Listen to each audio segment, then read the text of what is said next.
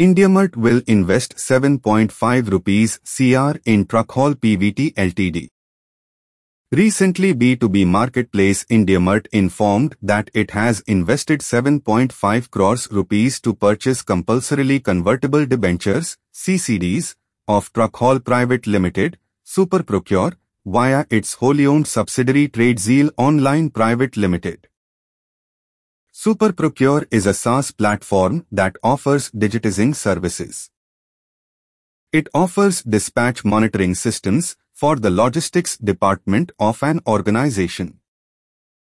In a press statement, the company said that it empowers logistics departments to discover the best possible rates through a transparent bidding and auction structure, thus saving costs. Earlier, Superprocure's seed investment round was led by IndiaMART in April 2022.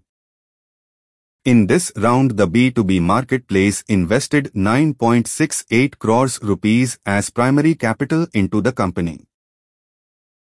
While informing about the investment, founder and CEO of IndiaMART, Mr. Dinesh Agrawal said, "Last year we led the seed investment round into Superprocure based on our confidence in the team's expertise and ability to develop a unified SaaS product which allows enterprises to bring all stakeholders on one platform and manage all parts of their logistics operations.